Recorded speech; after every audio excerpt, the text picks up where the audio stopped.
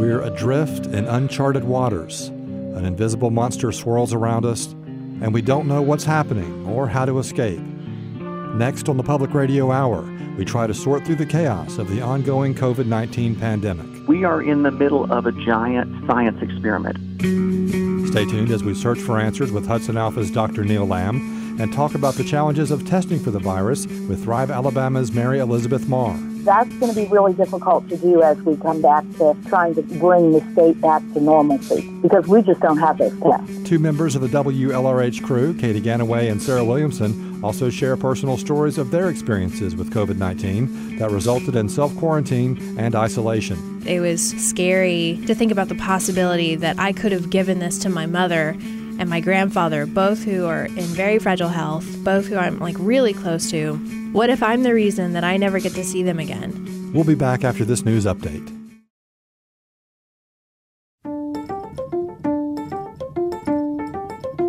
This is the Public Radio Hour on 89.3 Huntsville, our award-winning mix of special programs and homemade radio features. Thanks for tuning in. I'm Brett Tannehill. Well, we are certainly in uncharted waters right now as the COVID-19 pandemic continues to upend our sense of normalcy. And one of the most disturbing things about our current healthcare challenge is we don't really understand what we're dealing with. In the next hour, we hope to provide you with some answers. Later in the show, we'll hear a conversation between WLRH producers Katie Ganaway and Sarah Williamson about their experiences in quarantine and getting tested for COVID-19. Katie tested negative, while Sarah, who never showed any symptoms, tested positive. But for the first part of the show, let's dig into the facts a bit with Thrive Alabama CEO Mary Elizabeth Marr, who talks about the challenges they face as they try to provide testing to our community. First, let's hear from Dr. Neil Lamb, the Vice President of Educational Outreach at the Hudson Alpha Institute for Biotechnology. Dr. Lamb says we're in a situation where we're learning as we go. We are in the middle of a giant science experiment, and I don't mean to say that to minimize the impact of what we're dealing with, and that there are people who are getting sick, there are people who are dying. So I'm not trying to make light of it. But we know so little, we still know so little about the virus that causes COVID-19. We are watching around the world scientists and clinicians trying to gather information and then disseminate that out as rapidly as possible and determine, is that data an artifact? Is that data a correlation? Is it a causation? So we are, as you said, very much watching real time as we try to get a handle on cause and treatment and outcomes. What are some of the challenges involved with that, with information coming from so many different places and so many different situations? How do you sort through and find the credible, the good information from that? We are dealing with so much information coming at us from so many different directions. So just from a research perspective, there have been something like 2,000 papers that have now gone to journals, clinical and research journals, for review on COVID-19. 2,000. No one can keep up with all of that information, but we fortunately have tools that allow people to publish a pre-review, so a preprint that says, here's what I found. I want to make this available. Yes, it hasn't been reviewed. You've got the news media that's providing content and insight and perspective. And then you have everyone on social media that's providing their input as well. We are drowning in information and trying to figure out which of those pieces are good scientific or clinical evidence that we can use for decision-making and which of those are not. And it is a challenging process to go through and vet and to ask the right questions, and to do that when every minute counts when you're talking about decisions that change the course of people's lives. And as we're dealing with this flood of information, one of the big challenges, at least so far anyway, is just the simple testing for the virus. Why is it taking us so long to speed up this process, and what does the testing tell us about what we need to do? So let's take the second question first. testing is meant to give us one of two answers. Number one, are you actively infected with the coronavirus that causes COVID-19, or have you been infected in the past, and the assumption being that you now have some immunity around that. And so you've got molecular tests. That's what we've been hearing about. That's the nose swab, looking for the presence of genomic material from the virus. Those have been out for a few weeks. They are finally now beginning to ramp up in numbers that we can get sufficient testing out to people instead of having to try to prioritize who gets tests and who doesn't get tests. And then the second type of test that says, have you had COVID at any point, even if it's not an active infection, is a serological test. These are the antibody tests that we're hearing about. And those aren't effective in the early stage of the infection. You really have to be 5 to 7 days or more into active symptoms before your body is beginning to produce those antibodies.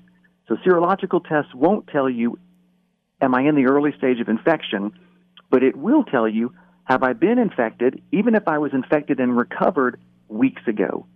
So that's valuable for knowing who has mounted an immune response, which is critical as we think about who now potentially has some antibody protection and who do we want to think about being able to go back out into the workplace when we begin to open up society again.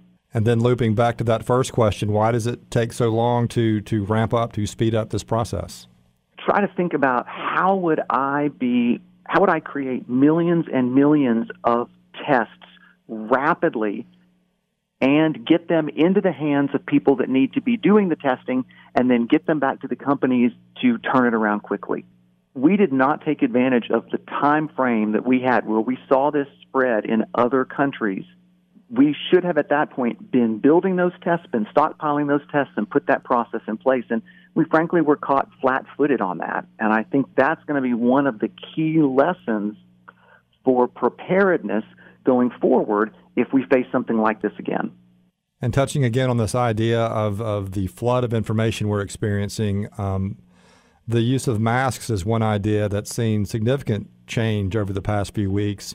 Initially, the CDC was recommending that the usefulness of the masks maybe not as important, and that has changed significantly now as they're recommending that everyone wear some sort of face covering while in public. So, Dr. Lamb, you and Hudson Alpha are producing a series of informational videos related to the spread of COVID-19, and this is one of the topics that you've covered so far. So tell us here on the Public Radio Hour, what should we be doing with masks and face coverings? We should be wearing face coverings, and I'm going to define the difference between masks and face coverings, but we should be wearing face coverings when we go out in public in places where it is difficult for us to practice social distancing. So, for example, at the grocery store or at the pharmacy, or if you have to go into the doctor's office. Those are places where sometimes you can't be 6 feet apart from someone, and we should be wearing a face covering. That's really for two purposes. Yes, it provides us some protection against catching the virus from someone else, but equally importantly, it helps keep us from spreading the virus in respiratory droplets to other people. One of the unusual things about the virus that causes COVID-19 is that you may be completely unsymptomatic. You have no symptoms for days before you actually develop symptoms, or in some cases, people are asymptomatic the entire time they're infected, which means you can pass it along to someone else and you're not even aware that you are passing the infection. So these face coverings help protect us from sharing it unintentionally with someone else. Okay, now the difference between a face covering and a mask. The surgical masks, the N95 masks, we should not be wearing those as members of the public. We should be reserving those for use for the people that are on the front lines, the first responders, the healthcare workers. A typical cloth face covering, and the internet is chock full of patterns and instructions, whether you sew or whether you have no sewing talent whatsoever. Those are the kinds of pieces, the face coverings that we should be wearing out in public. Another of your videos is titled Choose Fact Over Fear, And I think that's especially challenging right now, considering how much information is being spread all over the place on social media and from other sources. So help us review some of the basics here. Why is the SARS-CoV-2 virus different from the flu? People say that people get sick from the flu. What's the difference in getting sick from the flu and getting sick with COVID-19? We as a society have seen influenza viruses, those are the viruses that cause flu, year after year after year. We know how they work. We know how they're transmitted. We have vaccines for them. Many of us have some level of background immunity against them. The SARS-CoV-2 virus is completely new to humanity. No one had any background immunity against it. And it causes such a range of symptoms. And some people, they're not even symptomatic. Some people are mildly affected, and other people go into respiratory distress and an organ shutdown. So it's a virus that causes a disease that we are unfamiliar with. We have no treatment for it. We have no vaccine against it. And because everyone is new to this virus, it is very easy for it to jump from person to person to person. There's no herd immunity. There's no protection. So the entire population essentially is at risk. And that speaks to why we're taking such extraordinary measures to stop the spread of this. Yes. We are seeing unprecedented recommendations around social distancing and staying at home and really shutting down non-essential activities, because the modeling that's been crafted based on what we do know about the virus suggests that there could be hundreds of thousands of individuals that could lose their life if we don't take these kinds of extraordinary measures to try to slow the spread, to flatten the curve. And a moment ago, you mentioned the term herd immunity. I've seen a number of social media posts criticizing decisions to shut down businesses and schools, saying that by doing so, we are preventing herd immunity from taking effect. So if you could just define herd immunity for us and tell us how that idea plays into our current situation with the coronavirus. Herd immunity is the idea that over time, enough people either are exposed to the virus or are vaccinated against the virus that you have increased the percentage of people in your population that are now protected, that have either, like I said, had the virus and developed an immunity to it, or were vaccinated against it. And that works well for things like measles, because it acknowledges that there are certain people in the population that can't get, for example, the measles vaccine. Pregnant women, people that have a compromised immune system, and so protecting them from developing measles is possible because the majority of the population has been protected either by having measles or being vaccinated.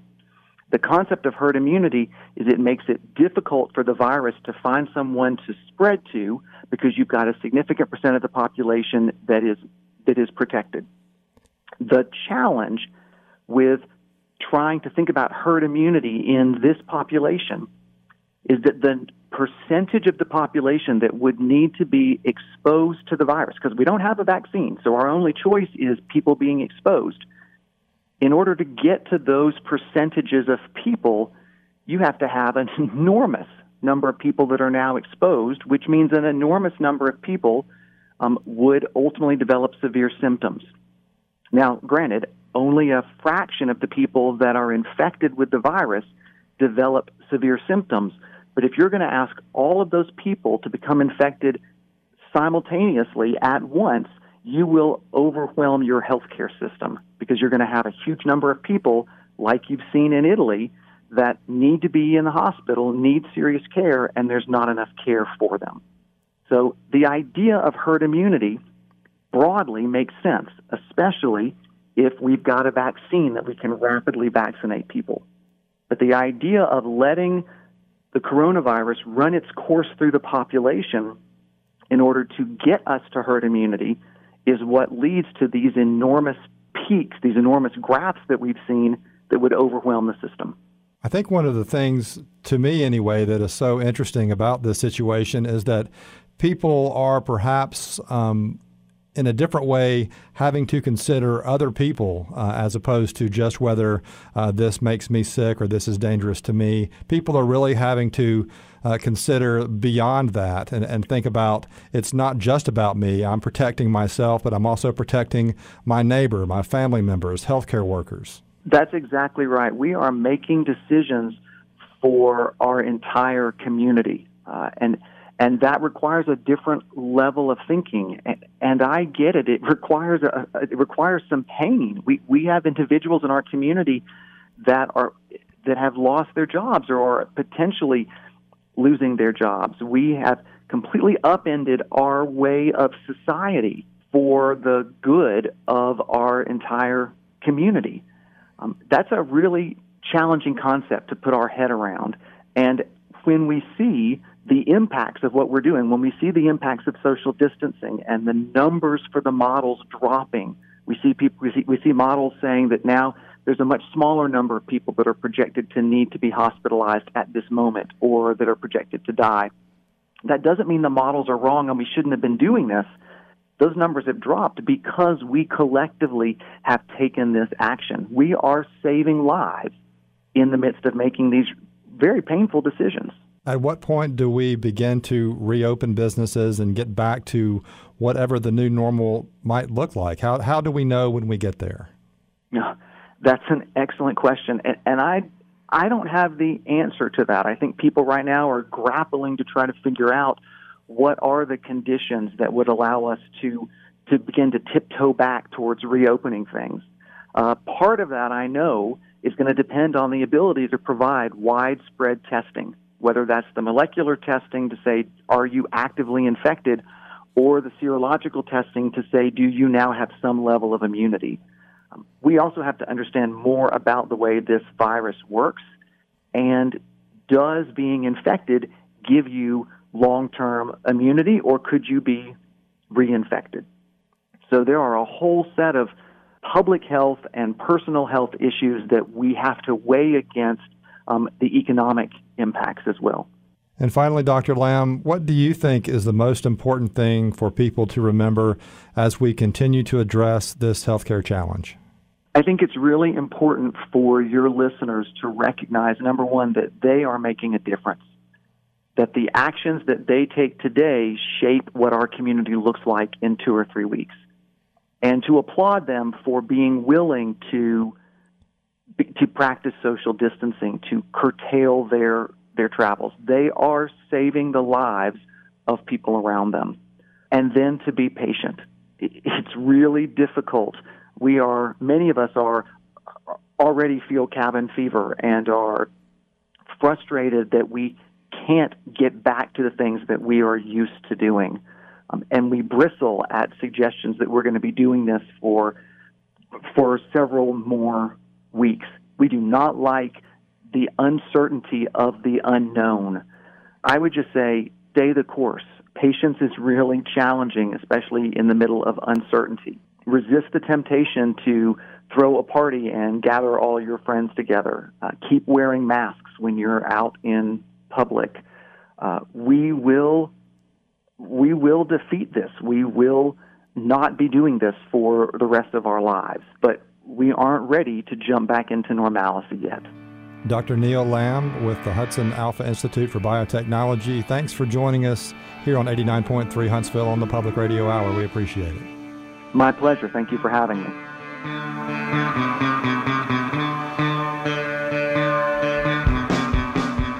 If you'd like to hear that interview with Dr. Neil Lamb again, just check out the podcast of tonight's Public Radio Hour on the WLRH Facebook page, on the WLRH mobile app, and at WLRH.org. Just look under the Programs tab for the Public Radio Hour. On tonight's episode, we're talking about the spread of COVID-19 in our community and trying to provide some insight on the testing process. Katie Ganaway and Sarah Williamson will be sharing their personal experiences with the testing process later in the show. Another person who's had some up-close testing experience is Mary Elizabeth Marr, the CEO of Thrive Alabama. Pre-pandemic, Thrive Alabama's main mission was to provide health care to our underserved population. Marr says more recently, Thrive is teaming with Huntsville Hospital and others to provide drive-through COVID testing sites across North Alabama, and those efforts have now expanded to a new phase. As a matter of fact, this week we have been in the homeless community of Huntsville, which is taken on some really interesting work, trying to provide education, trying to talk to people about self-distancing themselves when, you might have 2 or 3 people in a tent. And that doesn't make good use of our social distancing practices. Then it's going to be interesting. We're testing this week, and then next week we'll need to go follow up and find those individuals and then give them their test results. So this has been, like I said, a very interesting week. Very, very rewarding week, though, too, because we're also providing some dry socks. It's been very wet out there, trying to give out some homeless packs. And then also, like I said, trying to provide the education. It's been a very memorable week, I think, for Thrive Alabama. And we are seeing reports that COVID-19 is affecting people who are underserved in terms of health care and other things more than perhaps other segments of the population. What have you seen in this first week working with Huntsville's homeless population? That's exactly what we've seen. We have not gotten the test results back, but we are seeing people that do have some signs and symptoms, and so they're being helped in other areas, actually going to the flu clinic that Huntsville Hospital is running on Governor's Drive. If they are our patients, if they're currently our patients, we can see them in our clinic as well. But for the most part, they're being treated systematically. Acute illness is being taken care of, and then we hope, like I said, that we'll be able to find them again so that we can give them that test result and make sure then that they do self-distance themselves and they're not hanging out with all their friends. And Thrive Alabama and Huntsville Hospital also teamed up for the drive-through testing that they did at John Hunt Park as well. I think that process has been kind of temporarily shelved for the moment, but tell us a little bit about the drive-through testing. What were some of the challenges that you saw and discovered early on as the testing efforts were ramping up, and how did you address those? We tried really hard to, again, not test people that were trying to get what we call peace of mind testing, because that's not appropriate. Again, we were looking for people who were showing signs and symptoms, possibly had a fever, had a cough, extreme headaches, even a sore throat. But what, I think a lot of people in those early days wanted to do was they just wanted to go get that peace of mind testing. And that's not appropriate because, again, if you didn't have the signs and symptoms, you probably were not going to show positive. What we were trying to get people to do, which Huntsville did very, very well, was really just, let's stay home. Let's try to work from home.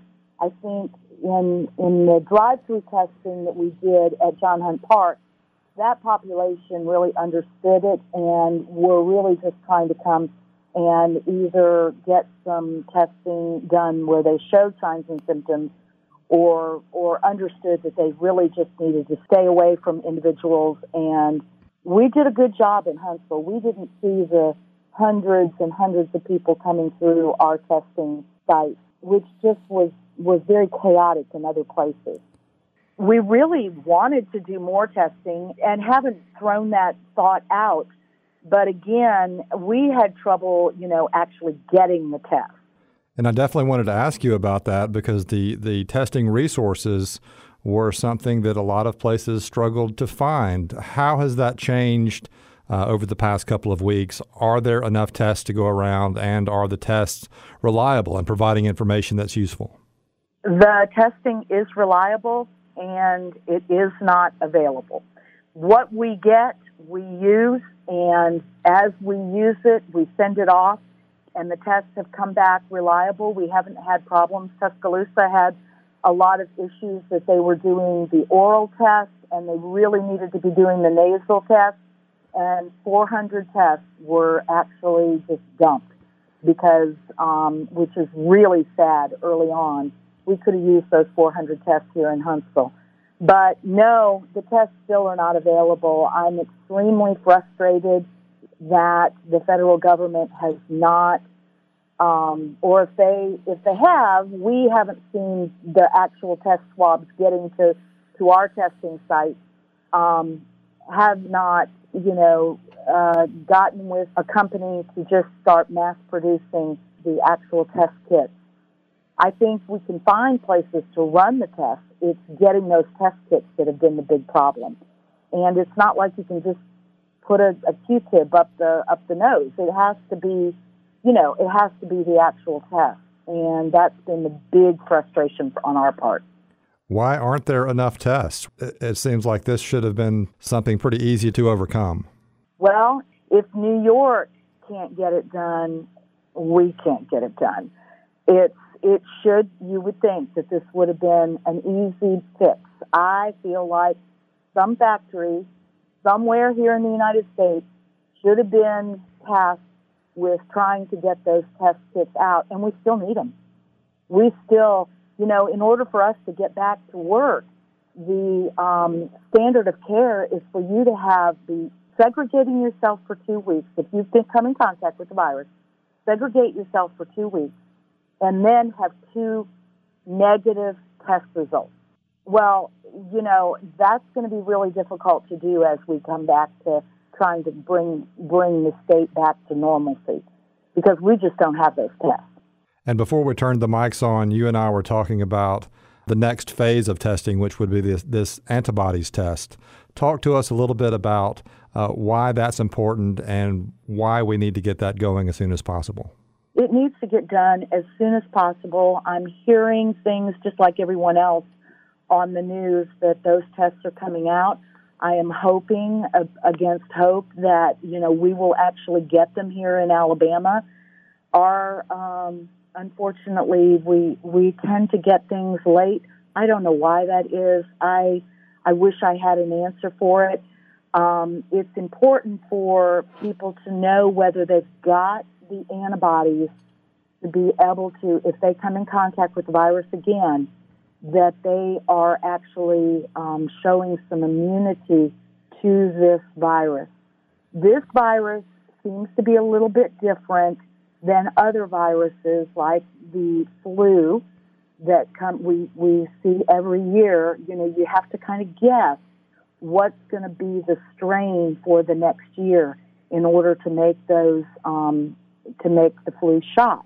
What we're trying to do is actually not we, Thrive Alabama, but what they're trying to do in the lab is isolate this virus and then find a test to actually show whether someone has those antibodies, that their body has built up a immune response to this virus. If we know that, then you know that you will hopefully not get this virus again. And that's what's so important about then finding a vaccine to fight the virus.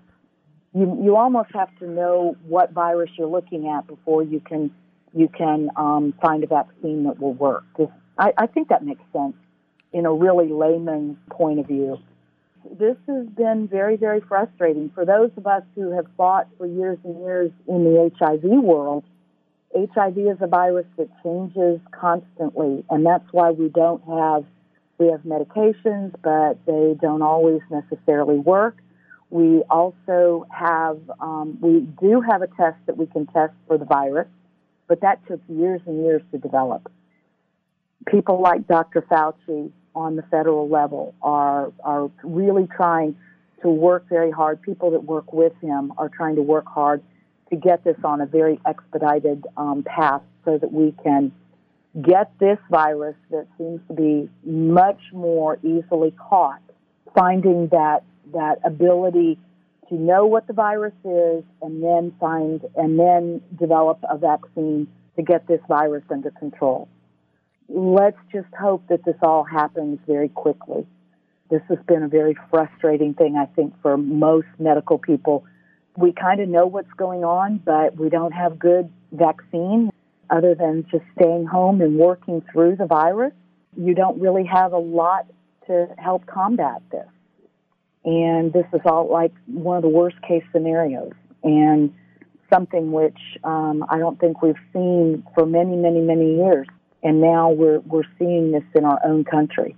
I think the most important thing that people need to really think about is protecting themselves, that the 6 feet really is important. It is a very airborne virus, which is different than some other viruses. People really do need to self-distance. They need to wash their hands. They need to wear masks and not come back into public too quickly until we really have a handle on getting rid of this virus out of our community. We've been talking with Mary Elizabeth Marr, the CEO of Thrive Alabama, here on the Public Radio Hour. Mary Elizabeth, thanks so much. Thank you very much, and everybody stay safe, and we'll all fight this together.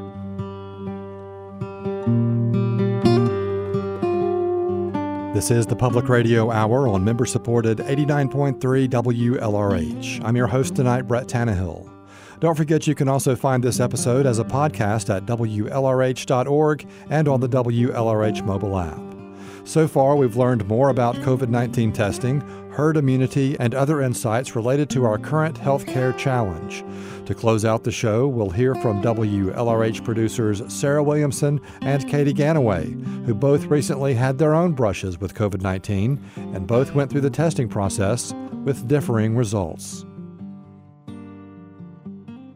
For me, my roommates had started displaying symptoms, and then they found out that one of their moms had COVID-19. She had been diagnosed. And so since we had been around each other, and I had actually drank after one of my roommates, I was like, oh, well, maybe I should go. And I didn't have any symptoms, and I kind of thought, well, I won't. And they were like, yeah, if we test positive, then you're just basically guaranteed to be positive or negative for that matter, one way or the other.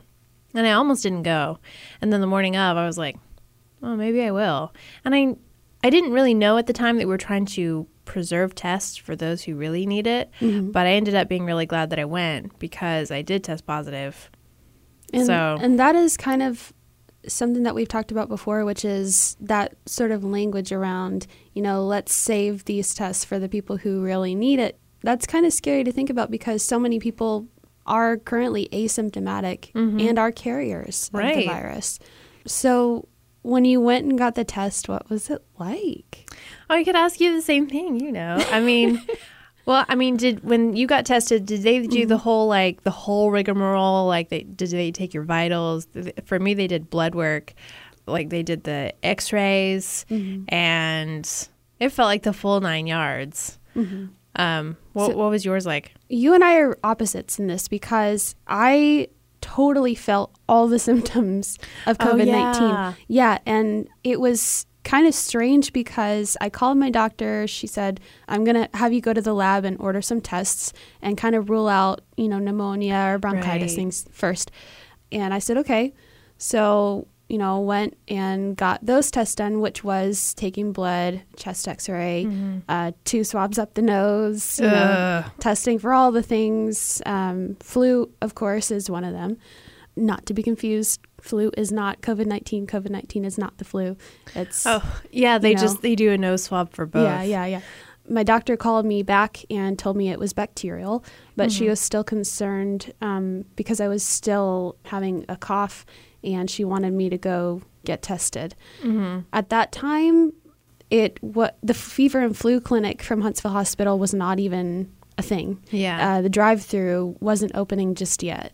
So I had to wait until the next Monday to get the test. And when I went, I went to the drive-through. Those are separate occurrences too, because you went to a quick care facility? The quick care clinic, which is across from the hospital. And you went in with your roommates, and they sort of ushered you back into the back. What was that about? Right. Yeah. So we called ahead and we're like, hey, can we come and get tested? My roommates did. And they said, we have the symptoms and blah, blah, blah. And so they said, yes, you can come and get tested. Call us when you're in the parking lot. Do not come in. Just call us. We'll come out and get you. And that's what they did. They came out to the car. Basically, they ushered us in. They took us to the back, and they put us all in one room together, but kept us away from everybody else in the building. And then they did all of the vitals and the blood work and stuff like that. So for me, it was different because I was lucky enough to have my dad come pick me up. He took me to go to the drive-through clinic over at John Hunt Park. And I had a mask and gloves on. And that day, I actually had gotten back a couple of those symptoms. And, I do have bad allergies, but this was back to the shortness of breath, the coughing, the sore throat, all that. So they give you a form to fill out. You give them your information so they can contact you with your results. You check off what symptoms you're feeling, and you hand it back to them. Right. And then you pull ahead. They give you an informational flyer about, getting your test results back and all. And then they have you pull through one of two big white tents. And in the middle, there's this huge table with all this different PPE and testing supplies, tons of medical workers walking around and, they're suited up in PPE. Right. And someone comes to your car and says, okay, which one of you Which one is it? Which one? Who's the perpetrator? Maybe not so menacing as that. It would have been more fun. It was a very nice lady. Okay. She came over to my side. She had me roll down the window halfway. They didn't want it rolled down all the way. And she had a big old swab, and she has me tilt my head all the way back, and she sticks it all the way back into my nasal cavity. And like you said, we were talking about this the other day, she has to swab it around a little bit. Can't just like one and done. But that was it. It was pretty easy, uncomfortable, but easy. I was able to just drive off. And for me, it took about 5 days to get my results back. They That's called a me long back. time. Yeah. Now, if you go get tested, it only takes maybe a maximum of 2 days. Yeah. And for you, that was about the case, right? Right, yeah. I mean, I only had to wait 2 days. I was distracted most of the time with like whatever I needed to distract myself with. But at some point during that 5 days, I'm sure you kind of had to sit with it and think about that uncertainty. Like, what's going to happen after this? Well, how did you feel? Even before then, I had to stay at home. I wasn't able to go into work, obviously, because we're so short-staffed. Right. And I had to sort of give my job over to somebody else who had the capability to get on the air from home.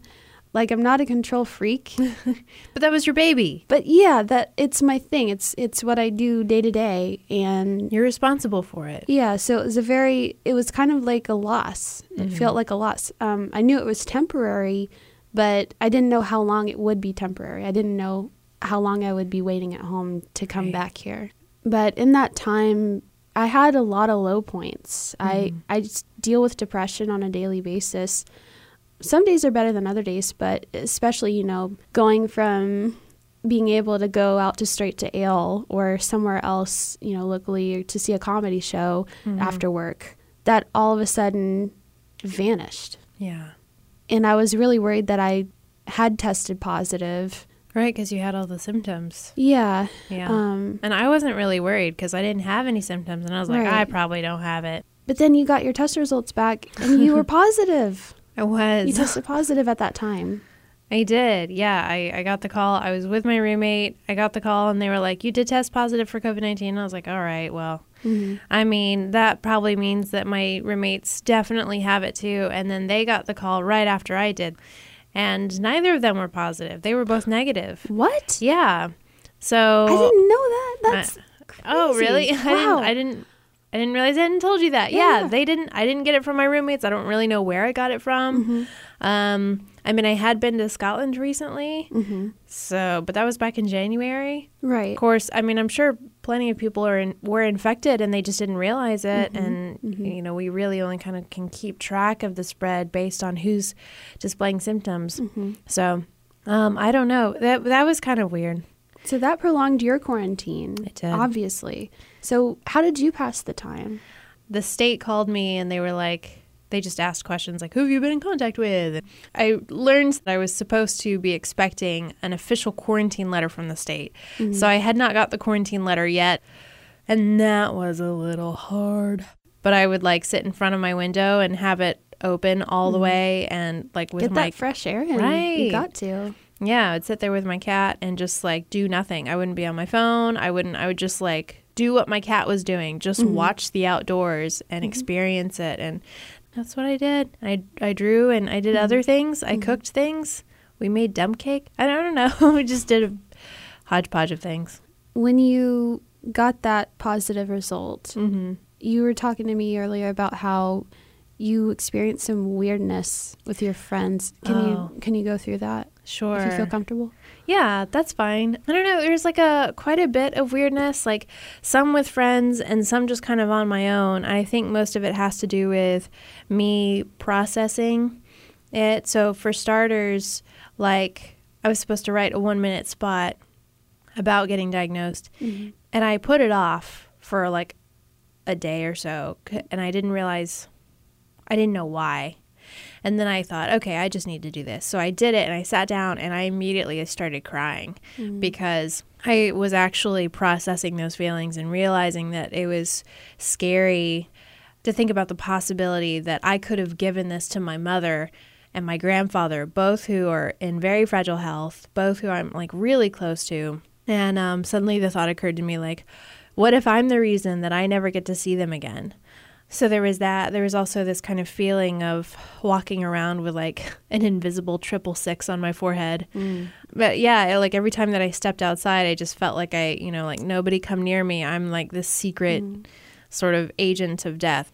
It just felt weird in general to like have it so good compared to so many other people, like being able to stay home and still work, still do stuff to contribute towards my job, and having a place of my own to stay in, not being around a, unhealthy family dynamic, things like that. There is, at the end of that time, at the end of the 14-day quarantine period, I went to go get tested, and I tested negative, and then I had to get tested again. And that's a unique situation, right? To have to get tested 2 more times. Right, because it's not possible to get a false positive. With COVID-19. It is possible to get a false negative. So they had to just make sure that I definitely did not have it so that I could be cleared to go back to work, as in come back here to work at the station. So that's what I needed to do. And the day of, my roommate's car broke down. She was going to take me, and the other roommate was at his job. And your mode of transportation is a bike. Right. So that's difficult. Yeah. I do not have a car. Right. So, yeah, I was kind of like, well, what do I do? And I started messaging some of my friends, saying, hey, do you think you can give me a ride? Like, I tested negative already.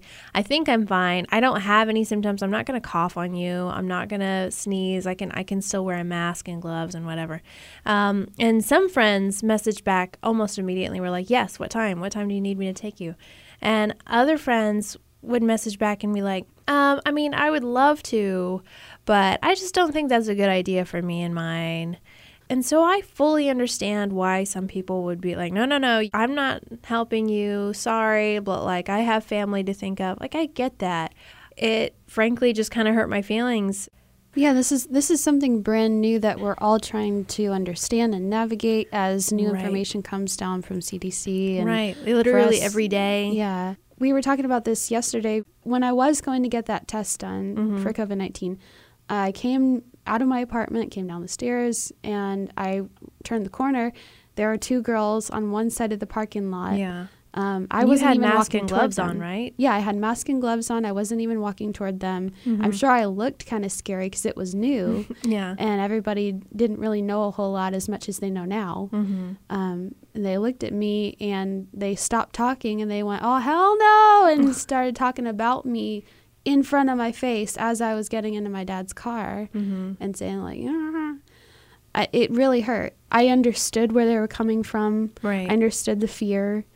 But they didn't know me. They didn't know whether I had it or not. It was not as normalized then to wear masks and gloves everywhere. Right. And it's like, you're the pariah if you're wearing masks and gloves. So yeah, we've kind of experienced that sort of stigma around this. You're back at work, clearly. Yesterday was your first day back at work. How did you feel coming back? Like, what did you notice that was different when you came in your first day back to work? Well, being on a bicycle, I always notice if it's a holiday because, like, I notice when there's more traffic. I know when the traffic times are. And if there's no traffic on the UH campus especially, I'm like, oh, it must be a holiday. And it always is. And so I came back yesterday and, like, the roads were empty. And I was like, whoa. It feels like it's supposed to be a holiday or like I'm not supposed to be here. But I mean, it was really nice to be out. Like I got here and I was grinning from ear to ear and I was kind of weirding everybody out. I'm like, I'm just so happy to be at work. You know, that was pretty much it. I've never been so happy to go to work. I was able to come in a little earlier. Right. What was it like when you came back? Yeah. So it was the same feeling. It was like, I don't have to wake up and do nothing every single day now. Yeah. I mean, I didn't do nothing. I would watch the daily briefings for Huntsville and, you know, write newscast items for Nate to read on the air. But, you know, other than that, like, hour window of my day, I was, like, watching TV. I was reading. I was, you know, exercising along with JQ on YouTube. She has YouTube videos for that. I did not. Yeah. Awesome. I was doing the quarantine stories, the 1 minute at a time stories. So from going from stagnation almost to actually getting back into what I was doing before, you know, that was great. The only downside I'm going to say is it smelled like pool chemicals in here. Oh. And it still kind of smells like pool chemicals in here because we had to get fogged. Right. I mean, I do feel like there is a lot more to be done now, trying to keep everybody informed on what's going on in Madison County and beyond for all our listeners. But I'm just happy to be doing something that feels like I'm contributing more to my community than that. Do you feel the same way? When I got back on the air, I was kind of wondering if I could keep my composure, if I would go back to being nervous, or if I would just be super excited. Mostly the little mediocre things that you do just kind of as part of your work routine. Still this feeling of newness and yet odd familiarity. I should mention I tested negative. I don't think I even mentioned that. Oh my gosh. I'm such a bad friend for not even asking. It's okay. The only thing that I will say that I thought about when I got that negative test result is I thought the spike is coming. Yeah. Hospitals are going to be inundated with patients, you know, when that time comes, which is actually going to be here soon. I heard today, April 23rd, is the projected date that hospitals around here are going to see a lot more patients with COVID-19. So I was thinking, well, yes, I tested negative. Yes, I get to go back to work faster than I thought. And that's great. But I'm not, you know, going to have an immunity to this virus. And if I get it, you know, I'm going to be in that pool of, I could be in that pool of patients who have to wade through to get, you know, treatment from the people at the ER. Right. So that kind of scared me a little bit to think about, but that's still scary. Yeah. But I try to think okay, my day is I go to work, I come home. I go to work, I come home. So or maybe I go to the grocery store once in a blue moon. Rebel. I know, it's like a vacation. I mean, it's all of our vacations now. Yeah, pretty much. I try not to think about it. I try to do my best to, you know, sanitize my desk, sanitize whatever I've touched, which I will sanitize this mic and keyboard and everything we're using to record right now.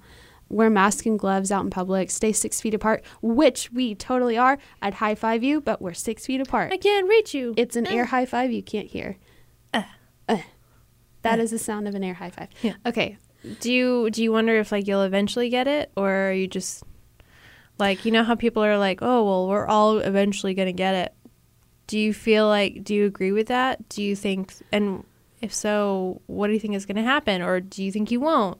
Well, it's unpredictable as to who's going to get it, but I mean, I have heard that too, where it's if not you, then somebody you know is going to get it, and it is very possible that somebody you know will die from it. Yeah. And I know a few people who are very susceptible to contracting something like this, and thankfully most of them are at home. but some of them can't stay home because they have to work. Yeah. So that's scary to think about too, but you have to find ways to entertain yourself so that you can take your mind off of things. Right. And I mean, for some people it might be Tiger King on Netflix. Some people it might be reading a good book, whoever it may be. Some people it might be drawing, you know, making art. Creating is something that I think is really important during this time. Yes. Yeah. Kind of like pacing yourself through the gloom and doom. Yeah. But it's not necessarily, you're ignoring what's happening in the world. It's that you're taking the time for yourself to... It's self-care. It's important. Yes. I hope that we get to a day where people can say, I would like a test, and then they say, okay, come in, we'll make you an appointment. That's what I would like to see, is that, fear of the unknown being sort of reduced to nothing. Right, through physical action. I wonder, and I feel like this could be a whole nother discussion, but I really wonder what this is going to do psychologically. Yeah. And emotionally, like how we're going to look on the other side of it, how we're going to compare to the generation that came before us that lived through like the Great Depression and Spanish flu, things like that. Because, I mean, they're also an iconic generation. Yeah. So I'm wondering if that like makes us on par with them. I hope that would be great, right? Right. But yeah, I don't know. To me, it feels like I'm already allowed to go back to work, which is awesome. I'm very thankful for that. But for other people who are staying home, I wonder for those sorts of people or anybody, if when they come out of this psychologically, if they're going to feel like this feels dirty, this feels dangerous to, try and go somewhere that's not the grocery store. I wonder if we're turning ourselves into hermits. Like, are we going to feel guilty if we, at first trying to like... Yeah, for like simple daily things that we didn't think about twice before. To go get our hair done or something. Just anything that we were doing before, like, is it going to feel wrong? I only have one thought about that because I wonder about that too. And I hope people don't feel guilty just from we all benefit if we all go and spend money. Like if you're feeling guilty about going and getting your hair done, go and get your hair done and tip your stylist. If you're not sure if you want to go on a date, go ahead and go on a date and get that babysitter for your kids. Like I like to think that there's always, where there's a vacuum, it will be filled with something. So if you're creating a vacuum in your wallet, something is going to fill it. That money is going to come back to you, especially if we're like all taking care of each other, so to speak, by investing in each other. After this happens, I feel like it's really important that we're not really afraid.